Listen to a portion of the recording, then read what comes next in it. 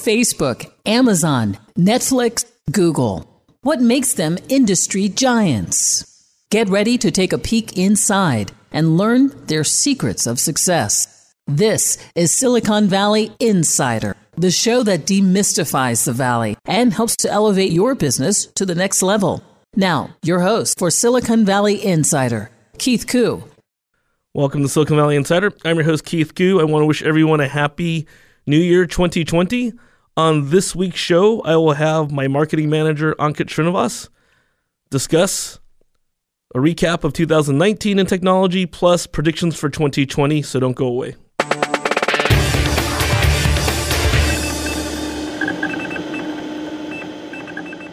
In this week's tech news, smart home device maker Wyze, W-Y-Z-E, announced that they had close to a 2.9 million customer data breach. A security researcher in Austin, Texas, named Dan Ehrlich, discovered this breach and said that emails, nicknames, online camera information, IP addresses, and Wi-Fi SSID information, as well as Alexa tokens, were all found. I will be talking more about this in the Cyber Tip of the Week, but Wyze was a little bit late in announcing their discovery. They said there was about 3 weeks of exposure, but actually, according to the researcher, it was much longer.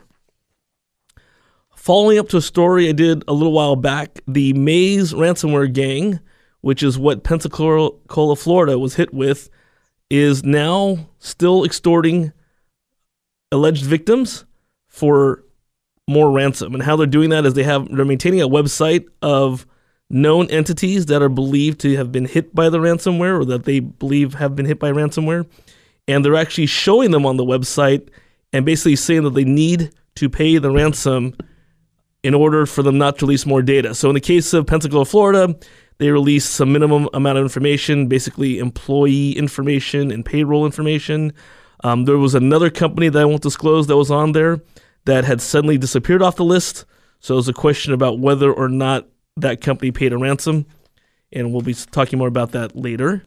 The U.S. Coast Guard also warns that the Ryuk ransomware is now hitting maritime companies. So imagine a company that handles shipping and logistics. They announced that a particular company was so affected that their shipping schedules, their manifests, all that was locked down and they couldn't operate without paying the ransomware. In the final story for this week, I wanted to talk about how a Chinese court has sentenced a scientist behind the world's first gene-edited babies to 3 years in prison. And the Chinese have said that the researcher crossed the line in doing gene editing without any notion of what long-term effects it could have on the children as well as society if that DNA ever got replicated. And so this is now crossing into the new frontier of being able to modify your DNA. And that's the tech news of the week.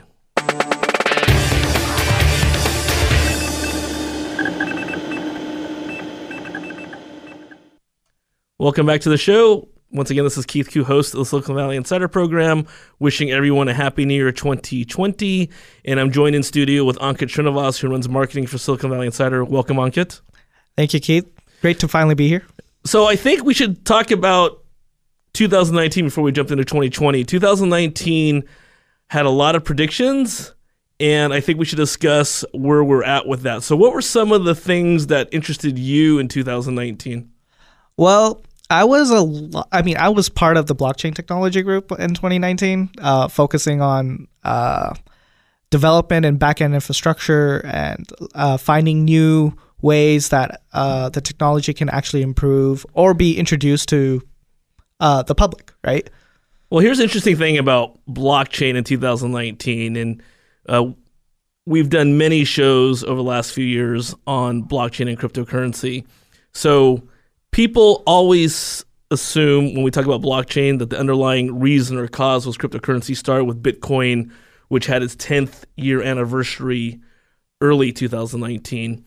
And people, I think, got jaded because they're looking for the next get rich quick. And some people thought Ponzi scheme. Now, if we strip away the thought of blockchain being solely for cryptocurrency and for other people, including governments, thinking that it was used for money laundering. Looking at blockchain as a technology, which is what's always interested me, I think that's where the value lies.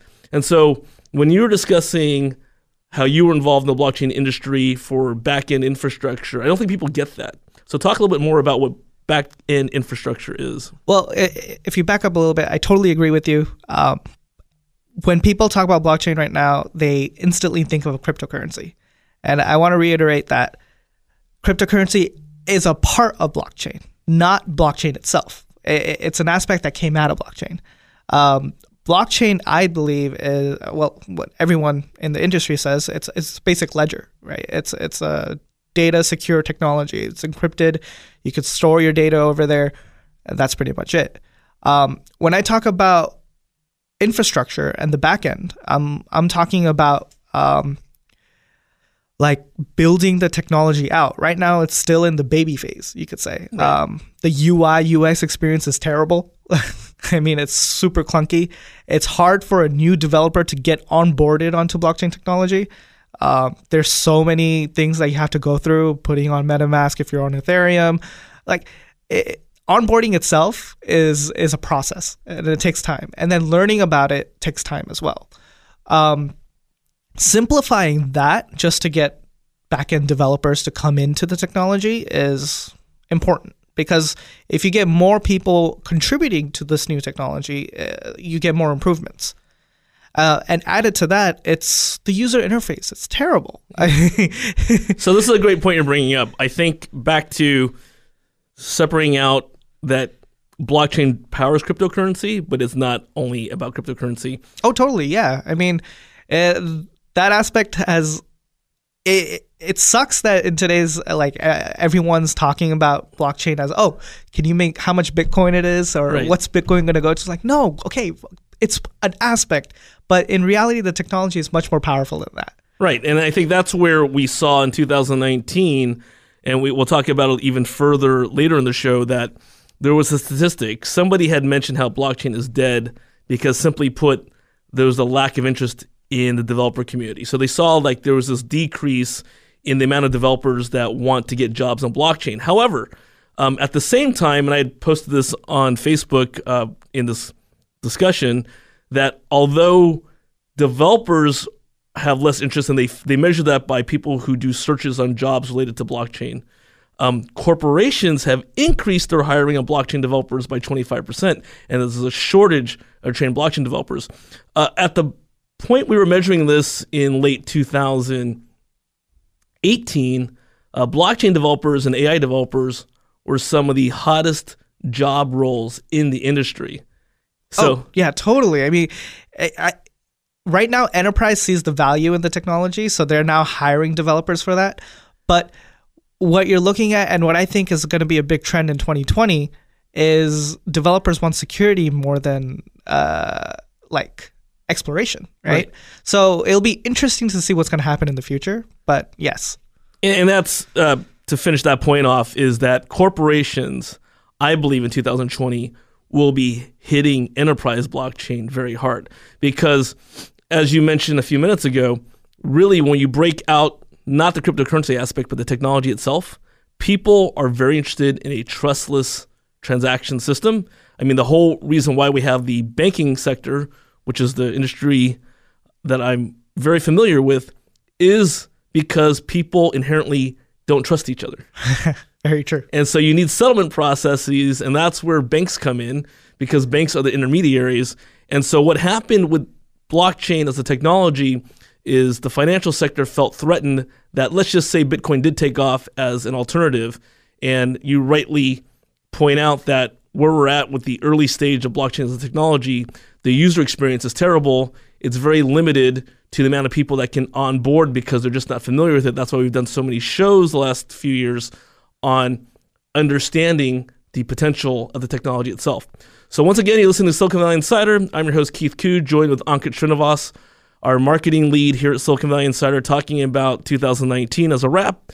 And we'll be entering predictions about 2020 in the next segment, so don't go away. If you have questions or comments, email us at info@svn.biz or go to our website, svn.biz, and we'll be right back. For questions or comments on today's program, call 1-888-828-7846. That's 888-828-SVIN. Now, back to Silicon Valley Insider. Once again, your host, Keith Koo. Welcome back to Silicon Valley Insider. I'm your host, Keith Koo, joined with Ankit Srinivas, our marketing lead here at Silicon Valley Insider. And this week's show is all about wrapping 2019 and predictions for 2020. Ankit, welcome back. Great. Thanks for having me. So what are some predictions you have for 2020? So we were talking about blockchain before, but there's another technology I think that's proven to be very useful in 2019 that I think can be grown upon in 2020, and that's AI. And not just AI in general, but AI as a service. A lot of companies in enterprise are using AI to augment their back-end processes, help out with day-to-day activities. I mean, it's a unique technology that can be very useful in like monotonous tasks, right? Yeah, no, I think you're absolutely right. I think artificial intelligence or AI is definitely not going away. It's just going to accelerate. We certainly have past guests. If I think about Bina Aminoth, who runs AI for Deloitte and has her own nonprofit, Humans for AI, which is all about retraining mid-career folks who are afraid of automation. We talk about artificial intelligence, robotic process automation.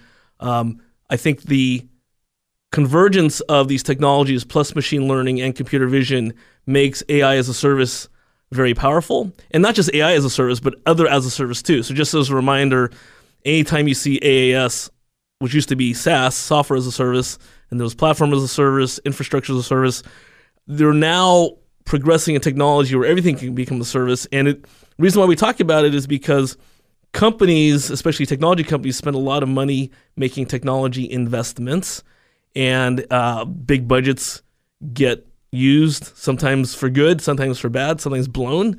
So when you think about not needing to make all the investment in technology yourself and being able to use things as a service, I think it's very tempting for most companies, especially non-technical companies, to go ahead and move forward with that. But with that brings greater risk because like anything, and I focus a lot on vendor management, supplier management, once you give control of your environment to someone or something else, then you get sloppy, you have people leave the organization, you lose tribal knowledge, and so but that's the thing with AI as a service, right? A lot of people are not trying to give it full control. They're trying to position it where it does.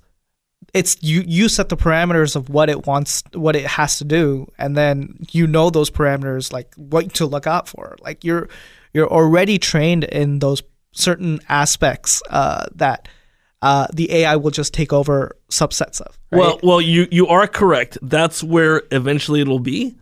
But we're just like in blockchain, AI, we're still in the early innings, early phases, whatever analogy you want to say. So when we talk about artificial intelligence, one thing that comes up over and over again, and usually when we do a show on artificial intelligence, we talk about it, is in humans, we have confirmation bias. Yeah. In artificial intelligence, we have algorithmic biases, and the algorithmic biases are actually programmed in by humans. And so, for instance, we won't mention which large corporation, but they consider themselves one of the pioneers in large data sets of AI. And they actually do predictive job performance reviews using AI. So I could see at some point where lots of jobs that have automated tasks that you can automate, that the AI can predict performance levels. Think about like a factory worker. Yeah. So if the factory worker still uses a factory worker, not a robot, you can actually quantify how many cars they're making, or if they're a customer service agent, how many calls they're answering, what the call frame is. But imagine that before you get to that point, you have to actually train the AI. You have to train them not to have biases or untrain them from the biases that naturally occur in that. Yeah, that's what the development process is going through. It's like putting each of these like programs into like thousands and thousands of scenarios, right? It's constantly learning. You put it in a different scenario, it learns something new, and it develops, it grows. It's like a baby, right? It doesn't know anything at first, and then goes through like kindergarten, goes through elementary, middle school, high school, and then you're in college, right? It's constantly learning, and that's an important part. But what I think the most effective use for it right now is just analytics. It could just take big numbers and crunch it down, and then we comprehend that, right? It's our job to use those analytics the way we want to use it. AI is just to digest all that information, put it into readable sources. And that's what I think it's what we could do with it today and what's very necessary, especially in consumer-facing products, right? Yeah, this is where I think it's interesting because all technology goes through this life cycle, and that's where people get the hype and they want to chase unicorns. I think that when we talk about artificial intelligence, there's a huge potential for what the technology can do, but we're going to be, the analogy, we're going to break some eggs before we get there. We've talked about where Uber, their autonomous vehicle, killed somebody in Arizona a couple years ago.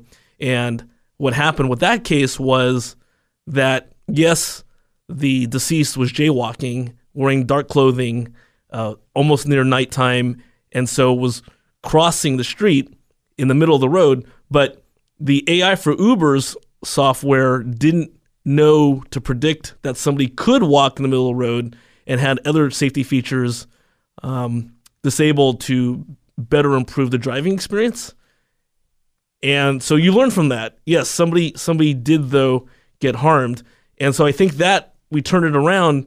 And one of the most interesting things I just read is in Asia, they have a traffic violation AI that's getting better and better. And so I saw the video where it's looking at a very crowded roadway, some part of Asia. You have buses, you have cars, and the artificial intelligence plus the machine learning and computer vision can all track and sense who is driving outside the line, who's running a red light, who's doing all those things. That makes sense. I mean, if you put your scenarios in an area where it's more likely, like the probability of something bizarre is going to happen is more likely, it's the best place to actually learn from, right? Asia, a very populated place, right? You put there's like hundreds of cars, hundreds of bikes, hundreds of pedestrians going through these crossroads every day. You put a simulation over there, your AI system has a better time learning versus somewhere in the middle of nowhere and there's only like 10 cars in the town, right? It's all scenario based. And there's hundreds and thousands of scenarios, millions of scenarios. So we can't account for all of them, right? And I think that's what people are learning for. And I think here's a scary scenario for AI in 2020 because it's an election cycle here in the United States. Oh, deep fakes. Deep fakes. I totally agree with that. That's actually going to be very scary for the next for the election. I mean, we've already seen a couple deep fakes in 2019, but it's just going to get better. Like videos are just, I mean, you're going to have your original content saying something, and then people are just going to alter it to say something according to their agenda, right? Right. And this could have not just implications in the United States elections, but all over the world, right? And that's the downside of as artificial intelligence gets better and better. You have to get technology that will combat deep fake information, right? So this is where you can make somebody look like you or me and use our actual voice and then replicate that. And it's happening already where back to certain countries, they're testing out artificial intelligence news anchors. Oh, man. Now, right now, they're telling you that they're fake. Or I shouldn't say fake. Right now, they're telling you that they're simulated people. Okay. But at what point does anyone stop telling you they're simulated people? We had done shows that talked about, I think it was in 2018, the most successful online persona, and she was generating millions and millions of hits and revenue. When I say most successful artificial person. People did not realize she was an artificial person until her artificial competitor's company behind that outed her as an artificial person. I think she was called Lil Marquela, and she positioned herself as a Brazilian supermodel. That was kind of like, and I'm dating myself using a Max Headroom reference, but you could never tell if she was real or if she was artificial because the way the photos were made, they didn't know if it was a real photo that made it look artificial or a simulated photo made to look real. Interesting. I mean, the best scenario I can think of, and this is not a full deep fake, but there are a couple companies that are using augmented reality, right? Whether you want to be an influencer or whatever, you put on this augmented reality mask and become an influencer, right? And you just transition that if you take that augmented reality mask and put on a face of someone else. Yeah, let's hold it right there because I want to talk about augmented reality in the next segment. So once again, you're listening to Keith Koo, Silicon Valley Insider with Ankit Srinivas, and we're talking about predictions for 2020, so don't go away. If you have any questions or comments, email us at info@svi.biz, and we'll be right back. For questions or comments on today's program, call 1-888-828-7846. That's 888-828-SVIN. Now, back to Silicon Valley Insider. Once again, your host, Keith Koo. Welcome back to Silicon Valley Insider. I'm your host, Keith Koo, joined with Ankit Srinivas, who runs marketing here at Silicon Valley Insider. On this week's Cyber Tip, I'm going to go deeper into the Wyze exposed camera database breach that was just announced. I talked about during Tech News. So Wyze, which makes smart cameras, smart home systems, they had a 2.9 million customer data breach. And how that happened was they actually did everything right to set up their infrastructure, but then during some type of maintenance period, some administrator went in and changed the security settings when they were working with the database and didn't change it back to being secure. So this is an example of you do the right things at the right time, setting things up, but then you don't follow up with that and have an ongoing process of being safe. So let me explain a little bit further. In this scenario, a researcher named Dan Eric out of Austin had discovered the vulnerability, and he had found very specific information. So he actually contacted an editor at Wall Street Journal and said, hey, I can see 3 of your cameras. And she immediately shut them down. So in doing the forensics behind this, from what we can see so far, because Wyze has not admitted to anything yet, it looks like that the database was a MySQL database, getting a little bit technical, and using Elasticsearch. And so in things that we talk about often, when you're using a software as a service platform, so Amazon, Elasticsearch, Google Cloud, Microsoft Azure, you give up a level of control to those systems. It's going to save you money. It's going to save you time. It's probably better for your resiliency, which means keeping your stuff up, especially if you're running a business. But at the same time, you can't just rely on your vendor that they know how you want it configured or what you want to do. So in this case, although they bring up a lot of vendors involved, it really wasn't their issue. It really was a configuration issue. And that's where things need to be locked down. And when you make a configuration change, you change it back.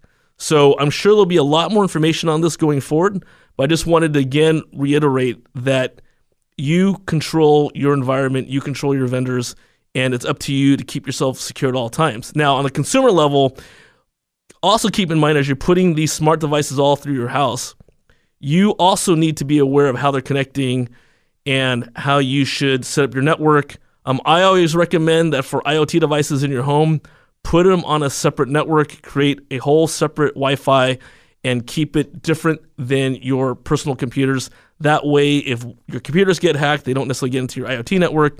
And if your IoT network gets hacked, they won't get into your computers. And that's the Cyber Tip of the Week.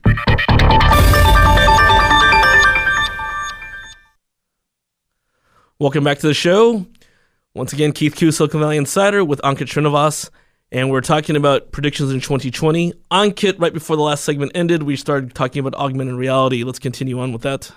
Yeah, I mean, augmented reality is it's interesting because now you could do augmented reality on your phone, and technology is improving more and more, and there's more and more use cases for augmented reality, especially for businesses looking to do prototypes, looking to in real estate, looking to build something out, and in real life, you could do augmented reality in a space, showcasing a building, the size of the building structure, the different rooms.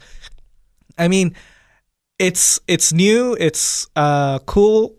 We were talking about how augmented reality will play a part in deepfakes, right? That's what's scary about it. It's the fact that you could augment someone's face onto your own face and then say whatever you want, right? And at the end of the day, people will take stuff at a surface level. That's what clickbait is all about, right? You watch a video, 5-10 seconds of that video gets the most viewed, and then from there, people take that information and just spread it, right? Oh, he said this, he said that. In reality, it was someone else saying that. So it's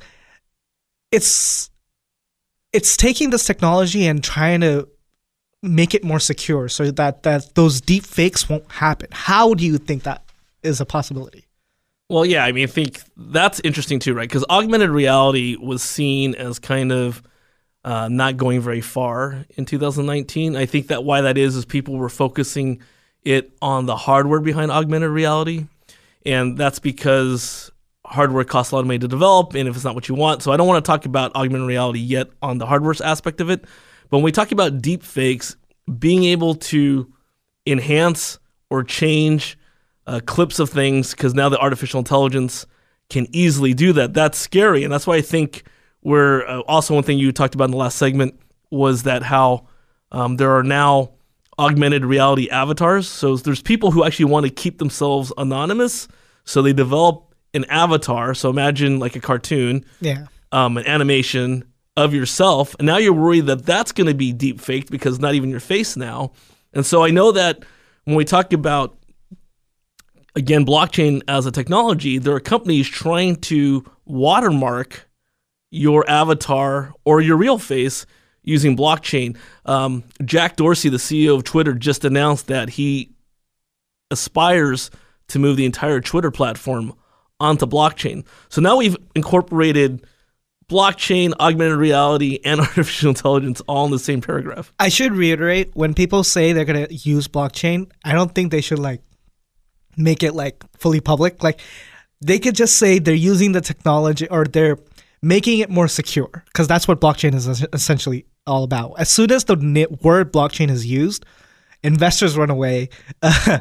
Public is like, oh, isn't that cryptocurrency? Why does Twitter want to use cryptocurrency now? Right. So, if anyone out there is using blockchain technology, in all honesty, you don't need to tell people that. You could just say we're using a secure technology base for our backend so that all the data gets secured and it's encrypted, right? It's safer at the moment, in my opinion. No, it's a perfect point. And some of the companies that I advise, we've actually shifted away for the exact same reason. It's technology powered by blockchain. It's a platform powered by blockchain. And it's not important. The end user doesn't need to know that. No. All the end user really needs to know is that their data is secure and that they can validate that the transaction occurred. Yeah, 100% agree. And back to augmented reality and Twitter using blockchain. It's something that it'll be interesting to look forward in 2020, how everything gets incorporated. Like, these new emerging technologies can be intermeshed, right? AI with augmented reality, with blockchain, all of these can be intermeshed. And it's just that one company that finds it, right, and takes the pot of gold. It's not just the startups that are doing this. Enterprises are doing this as well, right? They're all, Google's already in augmented reality and AI. They're experimenting with blockchain. Facebook's already doing blockchain, right? Everyone is on the boat, and everyone's in it already. Emerging technology, it's gonna happen. It's just when it happens, right? And for these big companies, the next thing they have to worry about is privacy and data, right? And that's in relation to deep fakes and in relation to the next election and everything. They have to worry about how to combat all these security issues.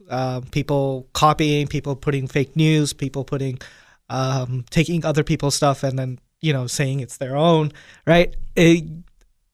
How do you think they will combat this? What's your opinion on this? Well, this is good, and I think it's a good question. Here's where we're at. So in 2019, a lot of things came out about worry about the election, the Israeli election. We talked about deep fakes appearing. We talked about people being concerned that their information is being used in an incorrect manner.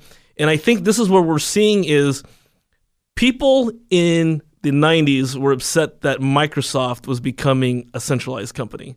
They felt that they were a behemoth. And then people got concerned about Oracle in the corporate world because Oracle had all these platforms that major companies were using. And now we talk about in the mid-2000s, social media rose up, Facebook as a platform, Twitter. And so the backlash in 2019 was these are actually also centralized communities. And why I say that is the prediction, whether it's successful or not, is everyone's worried about the centralization.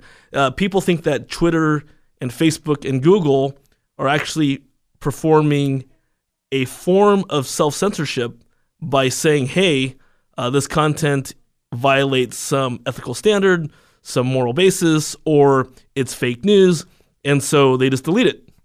And they do that because they have the power to do that. Yeah. Now, there's a fine line between the First Amendment here in the United States, where you have freedom of speech, freedom of the press, and then you have these large platforms not wanting to get sued or wanting to be the reason why something bad happened, and so they're deleting content. So is it right? Not right? I mean, I'm not making a judgment call on this. I'm saying that what's happening is you're now finding people, whatever platform, they're trying to find a way around it.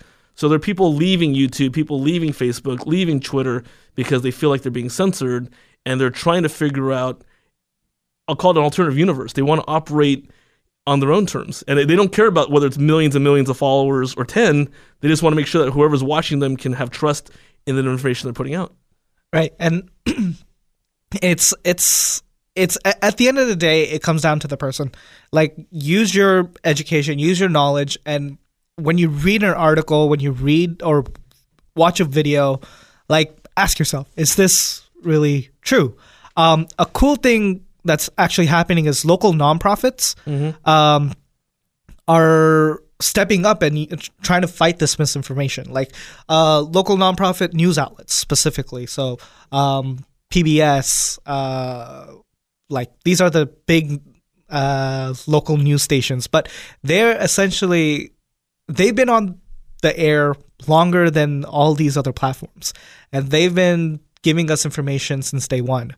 But they are standing up. They're going. Tech platforms still have a long way to go to solve this problem. But while the public is looking at Twitter, Facebook, and everything else, these nonprofits are basically serving as authenticators, or like, this is the actual information. This is what we have. This is what we're bringing to the table. And people shouldn't just listen to Twitter, Facebook, and them. They should also tune into these local news stations. First of all, it helps the local community. Second, they're actually putting good information, and they have reputable resources or behind them for each of these informations that they put out. So local nonprofit news outlets should probably see an uptick in 2020, I think, because they're going to try to project their voice out a lot more, try to combat these misinformation.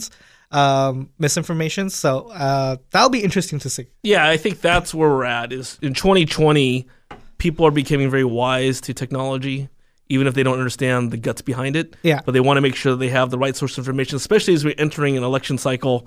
That's really important. It's funny. It's like new technology is being corrupted a bit, so old technology has to come in to save the day. Yeah. Well, that's a whole different topic. We can talk about Y2K while we're at it. Oh, God, no. So you're listening to Silicon Valley Insider with Keith Koo, joined with Ankit Srinivas, who runs marketing here at Silicon Valley Insider. We've been talking about predictions for 2020. We'll continue to talk about predictions throughout the year.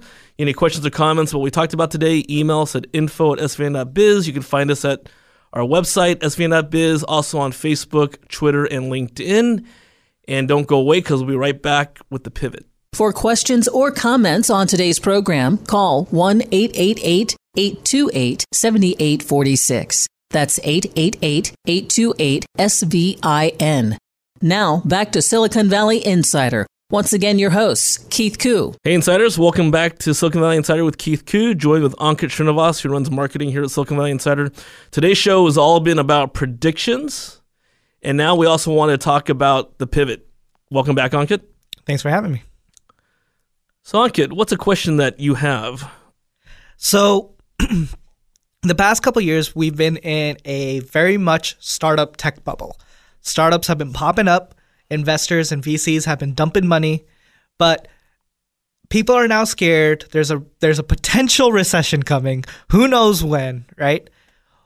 Engineers are going back to, is it better to go to a corporate job, get a stable lifestyle, stable salary, and no job security, and have job security? Or do you still go into the entrepreneur lifestyle, go to a startup, get those amazing perks, and hopefully reach an IPO or an exit and make millions? What do you think? Yeah, it's a great question. Startup versus corporate. Yeah. Since I've done both. But I'm going in reverse. I started with corporates and then ended up in startups. Here's the thing. I think here in Silicon Valley, which leads in a lot of trends, is that we had a nice run of the unicorns and bubbles.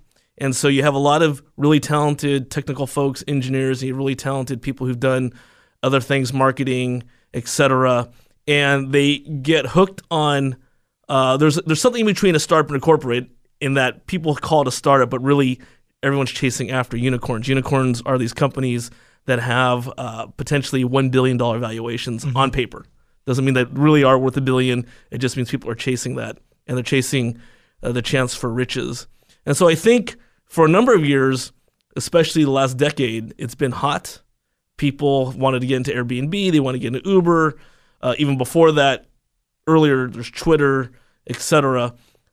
What's happened is, especially with WeWork, oh yeah, that this whole part of the startup circle is that people are worried that it's not going to be as lucrative and that they'll be out of a job. Also, in the case of WeWork, people are really worried, kind of like this scarlet letter, that having WeWork on the resume would be a reason not to hire them. So if you are in the tech space and you're trying to decide between corporate or startup, just keep in mind right now that if people are fearing a recession, corporate is a very safe place because you're going to get a 8-to-5, 9-to-5 job. You're going to get a predictable paycheck. And there are some level of benefits, especially here in the Silicon Valley. You get free food, you get free drinks, etc. You get so many perks. Right. So you weigh the cost of that. Also, companies like Google, Facebook, Amazon, they're paying very competitive wages. Yes, they are. And so the thought of I'm going to go to a startup and get with the next rocket ship, unicorn, that isn't such a question anymore because unless you really believe in that startup, you don't think that the payout will necessarily be there. And if any of these bad things happen, you're going to be worried you're going to be out of a job. Yeah, I mean, to say that we still need startups. I mean, startups bring that innovation, the technology, and the cool aspect to technology, right? They don't have restrictions. They can do R&D all day as long as they have the money, right? And they come up with brilliant ideas. So we will always need startups. It's just that if you don't have the risk of like the recession, like it's not going to affect you that much, sure, go for a startup. It's not a bad idea. If you want that security, maybe in the next 2 to 3 years, startups is not the best place to go, right? That's what I think, because if you're looking at VC trends right now, they're not investing as much as what they were in like 2016, 2017, right? Their investment numbers were a lot higher. Right now, VCs are getting paid out more. Mm-hmm. Uber, Lyft went IPO. Airbnb is going next year, I believe. Slack went IPO. Zoom went IPO? I think so. Yeah, they're all hedging, and they're hedging in case there is a recession. They're putting their money in the sidelines. Exactly. A trend I'm seeing that doesn't really get discussed is they say the average age of a startup founder is over 40. Ooh, okay. It's true. I mean, you could say, because they've gone through so much. They've looked through so much technology. They have the mindset of an entrepreneur. Like, look, I've been working for the man for like 20 years now. I want to do my own thing. And that's really also the career advice too, right? Yeah. If you've seen corporate life and you've saved up enough money or you feel like you could take the risk, that's happening a lot. People actually want to change the world. I think if you are early in your career, unless you have knowledge of an underserved market that you're going to do really well in, then you should really think about long and hard whether getting corporate experience in a large corporate company is better suited for you in the beginning than jumping right into a startup. And it's kind of the same thought about whether I get an MBA or I don't get an MBA. It's, do you have enough real-world experience to make an impact or difference. One of the biggest things I see as an issue with startups is that they're all basically doing the same thing.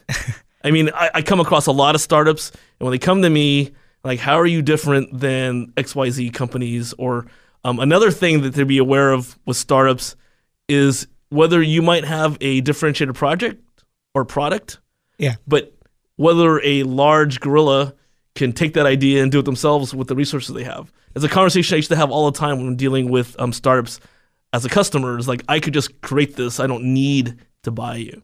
Right. I mean, essentially, that's what's happening. People are taking already put out ideas and they're saying, oh, we'll add one small element to it and we'll serve the small niche and it'll be good. In reality, it doesn't really happen because someone else is already doing it.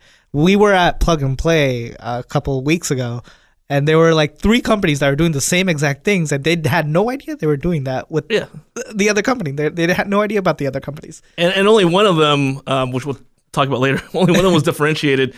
And so I think that's the point. I think back to the question on today's pivot, whether you should stick with a corporate or go to a startup, it really depends on your unique situation. If you've got a killer idea that no one else is doing, that you can have a good shot at producing and you know how to do that, you can get a team together, you can get funding together, absolutely go with startup. If you think you need a little more experience, especially in a sector filled with jobs, then you should try your chance at a large corporate to get that experience before you jump into a startup. Agreed. And if you're young, I say go to corporate.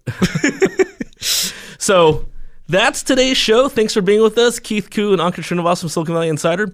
You have any questions or comments, email us at info@svn.biz. You can find us on LinkedIn, Twitter, and Facebook, and we'll see you next week.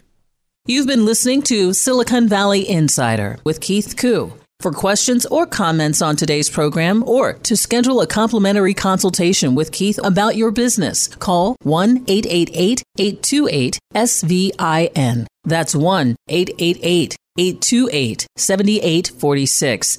888-828-SVIN.